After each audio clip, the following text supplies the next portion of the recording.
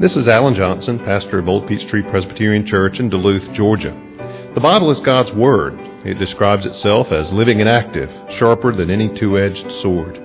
Therefore, any encounter with the Bible is a momentous thing because it never leaves us unchanged.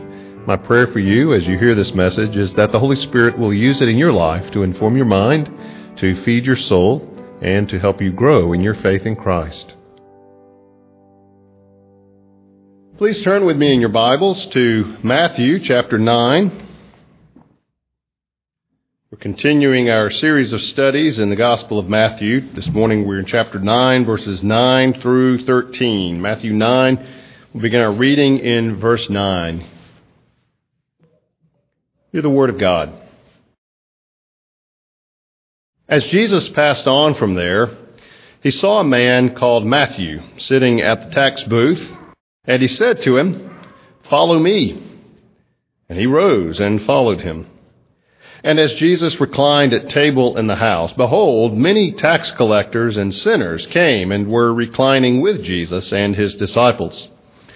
And when the Pharisees saw this, they said to his disciples, "Why does your teacher eat with tax collectors and sinners?" When he heard it, he said, "Those who are well have no need of a physician, but those who are sick. Go and learn what this means. I desire mercy and not sacrifice, for I came not to call the righteous, but sinners." Let us pray.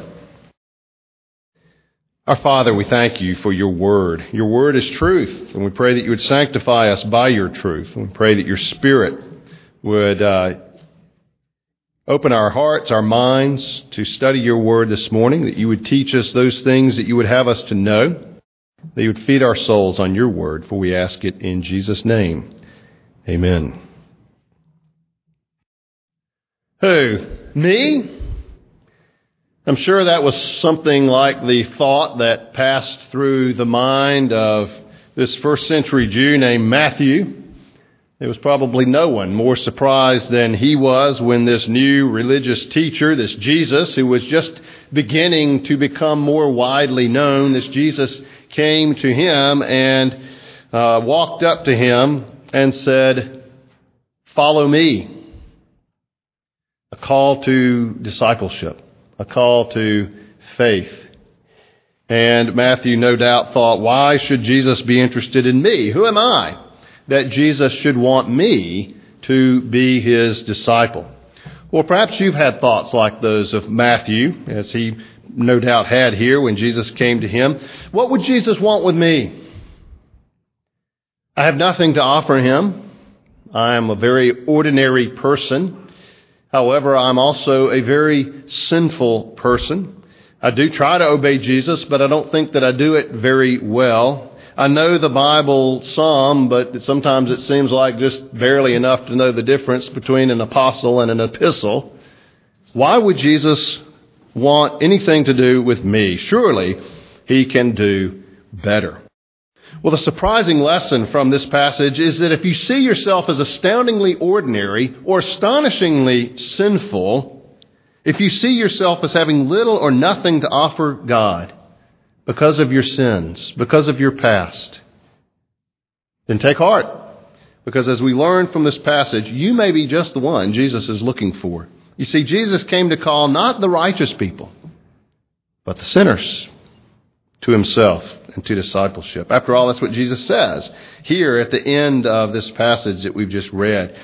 And this account that Matthew himself gives of his own calling gives us three pieces of evidence that confirm that that is in fact true, that Jesus came not for the righteous but for the sinners. And the first piece of evidence that he gives us here is the man whom Jesus called, the man himself, Matthew. In Mark and Luke, he's referred to as Levi.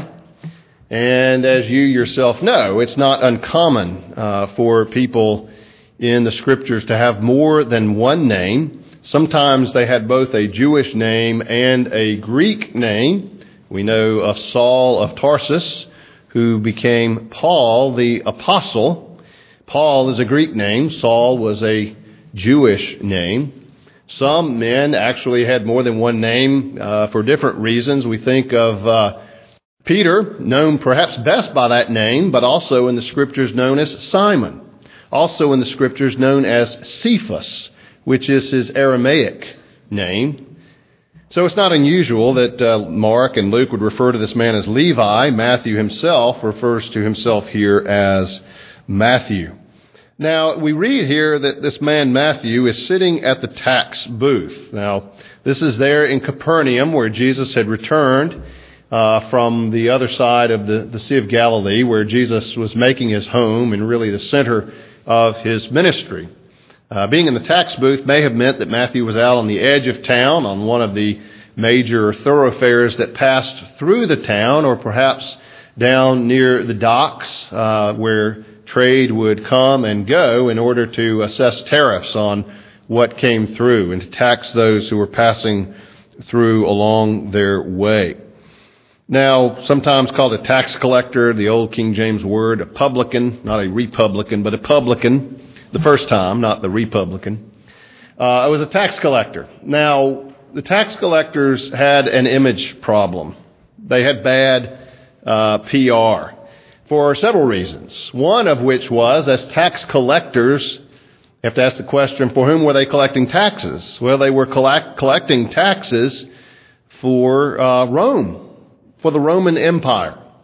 And the Jews resented the Roman occupation of their land. In fact, it might be too weak to say that. The Jews as a whole hated the presence of Rome there in their land. And in fact, one of their primary goals for the Messiah was that he would deliver them from the thumb of Rome that was on them. Now, Rome, for the most part, was relatively benevolent over those territories that it had conquered.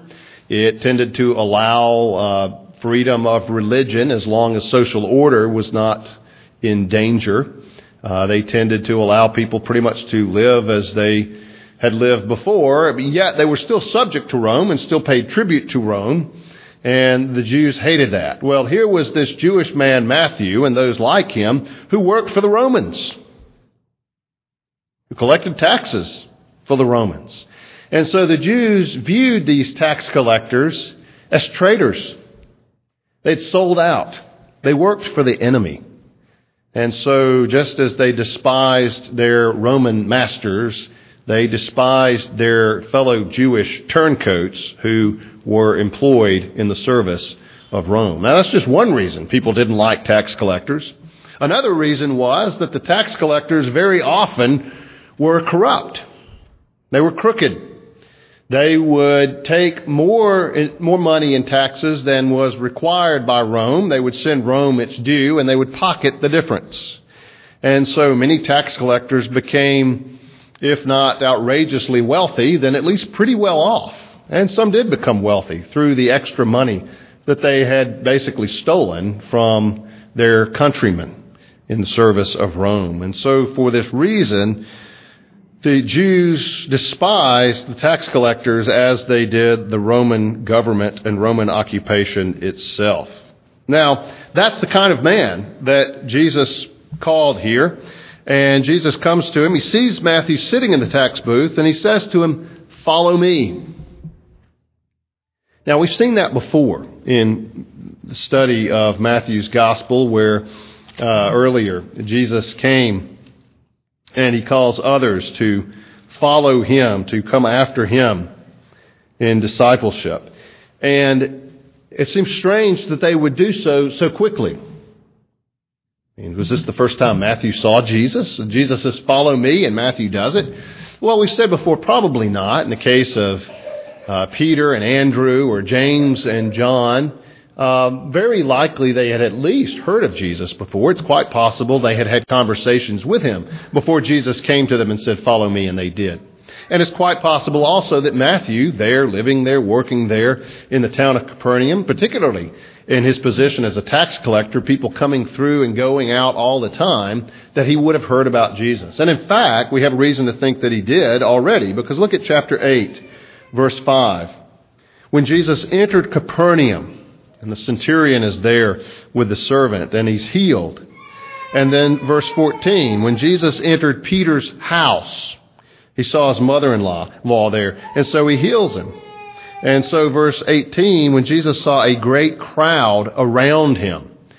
So Jesus had already done these miracles in Capernaum. No doubt word had spread. People were becoming aware of Jesus. And so it's quite possible that Matthew very well knew who Jesus was, perhaps by sight, certainly by reputation. And it's not unlikely that Jesus had spoken to him before now. And that maybe this call was the culmination of Jesus cultivating a friendship with this man Levi. We don't know. That's just speculation. It seems likely, though, that would have been the case. At any rate, Jesus does come to Matthew, and he says to him, "Follow me." And Matthew gets up and follows Jesus. Now, there's a principle here, as Jesus himself elaborates at the end of this passage. But I want to look at another principle, same principle, a different statement of it. Turn over to 1 Corinthians chapter 1. Why would he call someone that society looked down on? Why would Jesus call someone who was an outcast, someone who would not carry a great deal of influence among the Jews because of the contempt for which the Jews would have held him? Look at chapter 1, 1 Corinthians chapter 1, verse 26. Look at what Paul says about those in Corinth who came to know Jesus. "For consider your calling, brothers. Not many of you were wise according to worldly standards. Not many were powerful. Not many were of noble birth. But God chose what is foolish in the world to shame the wise. God chose what is weak in the world to shame the strong. God chose what is low and despised in the world, even things that are not, to bring to nothing the things that are, so that no human being might boast in the presence of God." Paul reminds them, when they were tempted to think highly of themselves, that he had called them, people who were of low standing, people with little status in the world, to be his disciples, to be his people. Why? Well, as he says in verse 29, so that no human being might boast in the presence of God. You see, God calls people like Matthew because he doesn't want people who look at themselves in the mirror and say, well, of course, it's only natural that Jesus should have called someone like me, someone with such influence and wealth and means, to be of use to him in the kingdom. Now, that doesn't mean that Jesus doesn't call people of worldly influence and position, status and wealth. I remember a comment made by Lady Huntington, who was a devout believer, follower of Christ, was a patroness of men like George Whitefield, the 18th century evangelist John Wesley, and others. And she frequently heard them preach. She supported them financially in their itinerant ministries. And Lady Huntington was a woman of noble birth. She was a woman of great wealth. She was a woman of considerable social standing. And her comment on this passage in 1 Corinthians was, saved by an M. Paul said, not many, not any. She was, in fact, the exception to the passage here. So she considered herself saved by an M. Paul said many. He didn't say not any. Well, it is true, though, that God delights in taking those who are of no standing, no power, no influence in the world, and demonstrating his power in them. There is a humility there and an evidence of God's work. You see, Jesus came for sinners, and Matthew fit the bill. But you also see that principle that Jesus came for sinners here, not only the man whom he called, but also the company that Jesus kept. Look at verses 10 and 11. As Jesus reclined at table in the house.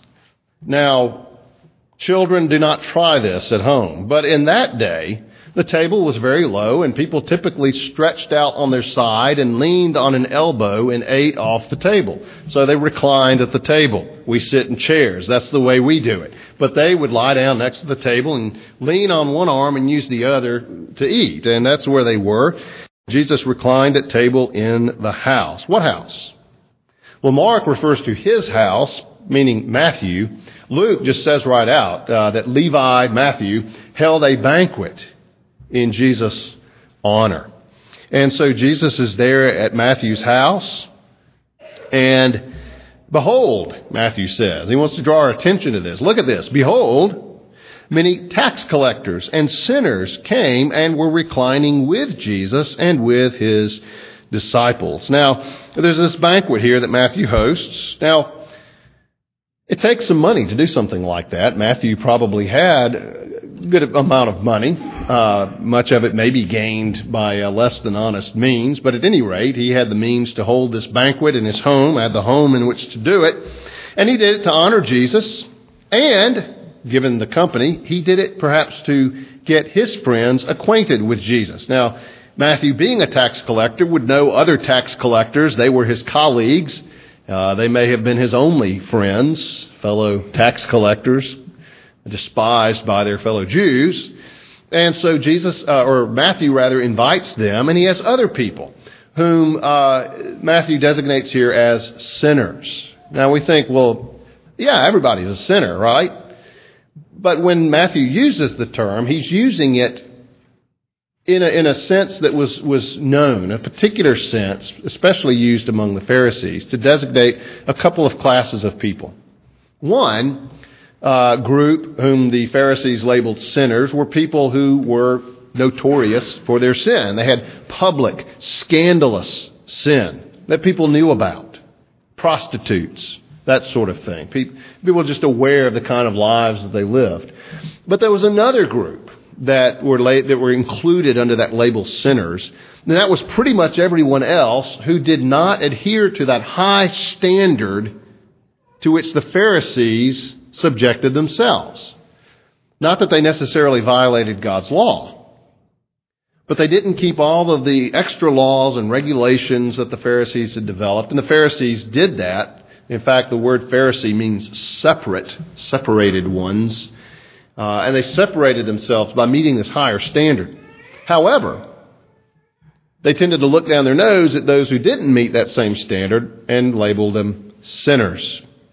So those are the kinds of people that are here with Jesus, the guests who were present there. And of course, Jesus' disciples were also there, which could be a reference to Peter and Andrew and James and John and those, or it could mean just others of that larger group that followed Jesus. And they too were present at the banquet that Matthew gave here. Now, the scandal in this is seen in verse 11.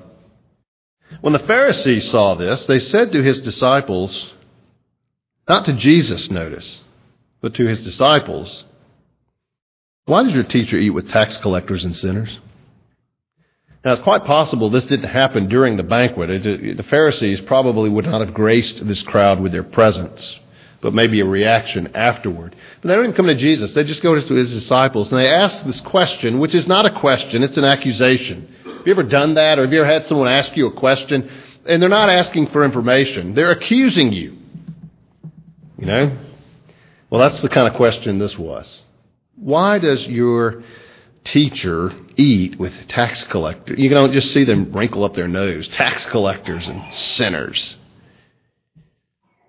Well, apparently, they went and told Jesus about this, or maybe Jesus was nearby in verse 12 because he explains the reason. But before we look at that, we just need to notice that these religious leaders were offended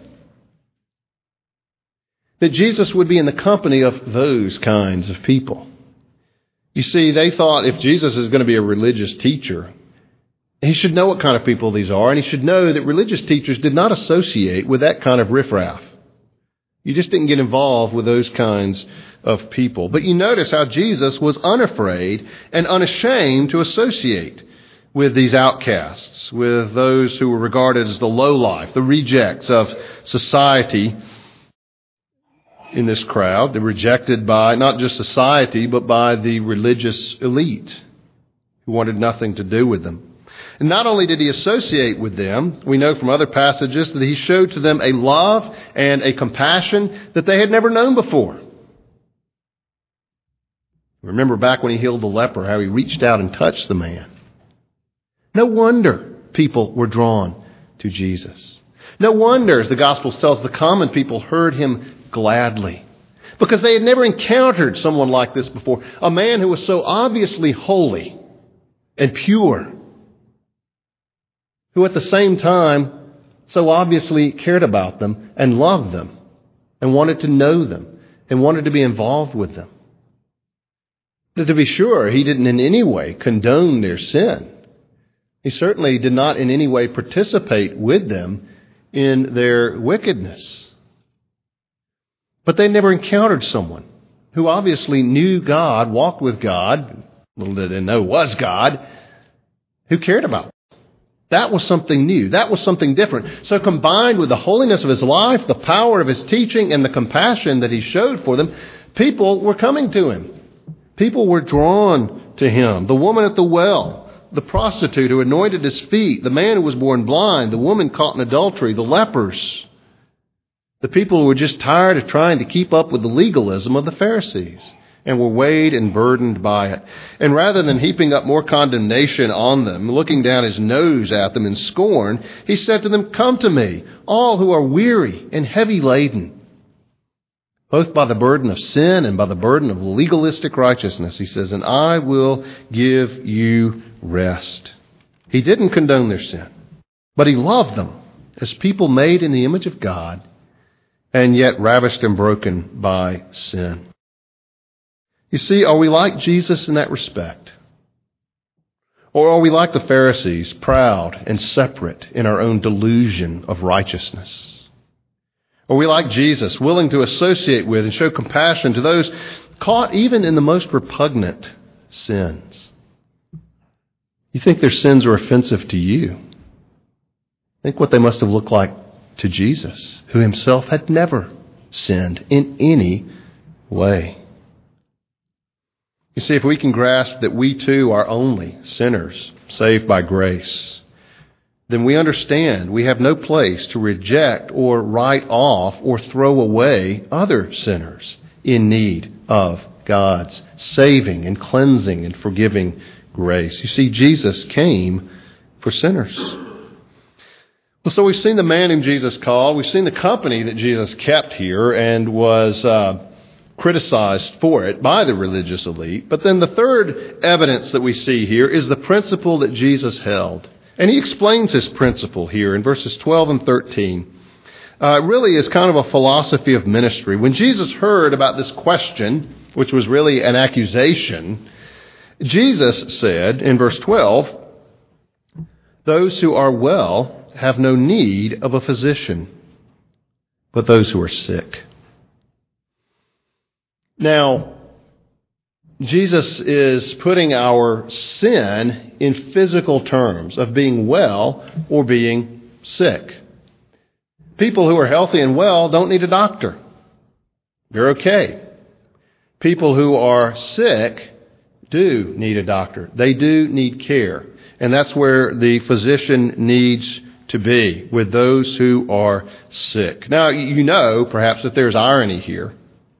Because when Jesus says those who are well, and just a moment, those who are righteous, you and I know there's no one who is spiritually well. There is no one who is truly righteous before God. Jesus seems to be taking that up for the sake of argument.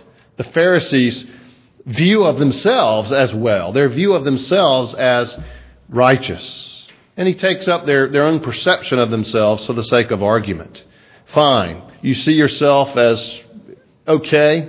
Well, I didn't come for you. I came for these kinds of people who evidently are sick and see themselves as sick and would acknowledge that they are spiritually sick, that they are eaten up with sin, the cancer of sin before God. It's those who are sick who need a physician.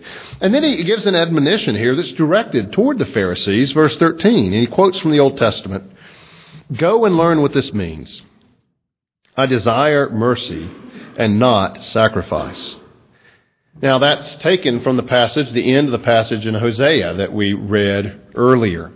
And what the Lord is saying there is that he wants the evidence lived out of a heart for God, not just going through the religious motions. He wants the heart and not the shell. And that was a problem for God's people in the Old Testament. Remember Isaiah, these people worship me with their lips, but their hearts are far from me. And Jesus quotes that in his own ministry of the Pharisees. But it's a problem in the Old Testament, a problem in the New Testament, but it's also a problem today. You see, what Jesus is saying here is, I don't want your outward forms, your going through the motions of worship. I want your heart. And a heart that I have is a heart that shows grace, it shows mercy, it shows compassion toward other people in their sins, not self-righteousness. Self-righteousness has no place in the life of the believer, but when we look at another person, we think, yuck, don't want to have anything to do with him. Look at the life he leads. Look at the kinds of things she does. We're being self-righteous.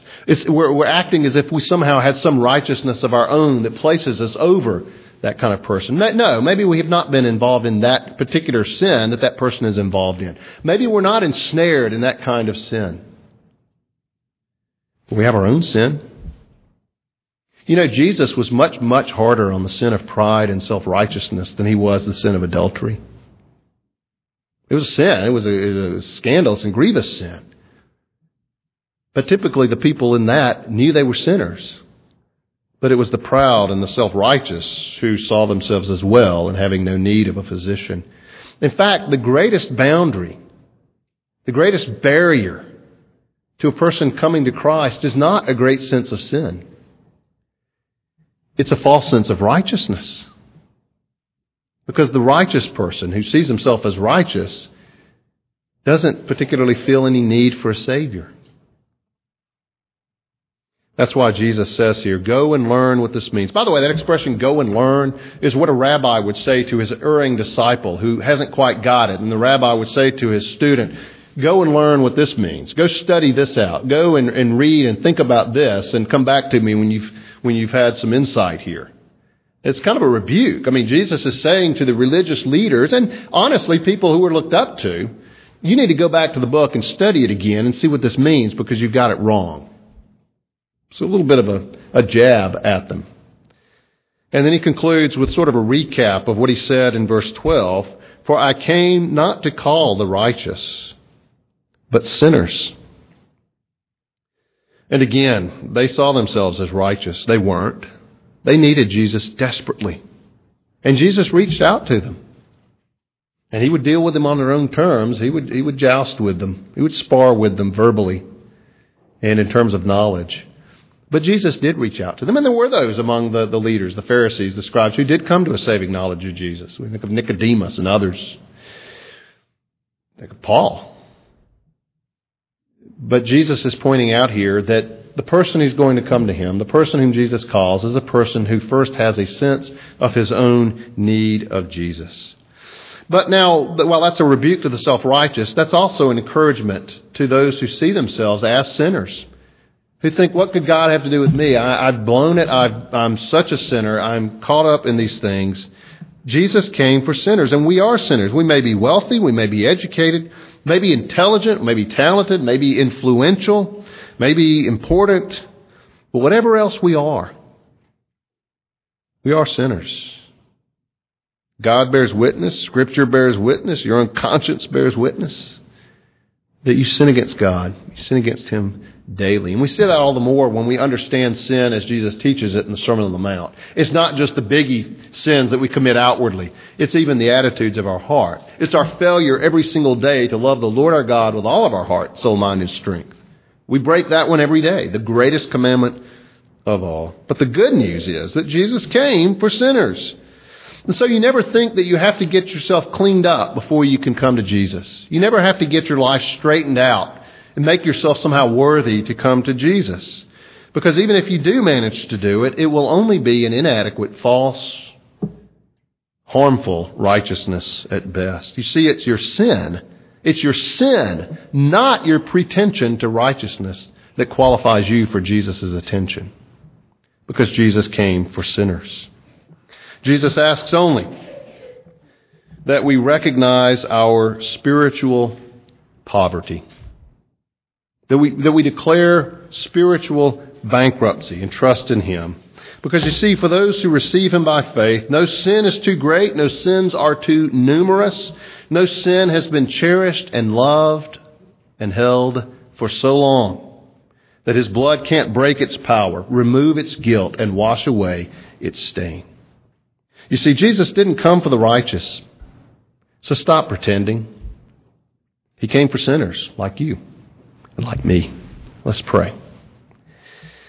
Father, we thank you that we can be real before you. We don't have to pretend that we are something other than what we are. And what we are, Lord, is sinners. But we thank you that Jesus came for sinners. Lord Jesus, we thank you. You came for us. And we pray that by your grace, we would follow you. By your grace, we would trust in you and be clean and be righteous in you. Thank you for your cleansing blood. Thank you for your perfect righteousness. We pray in your name. Amen.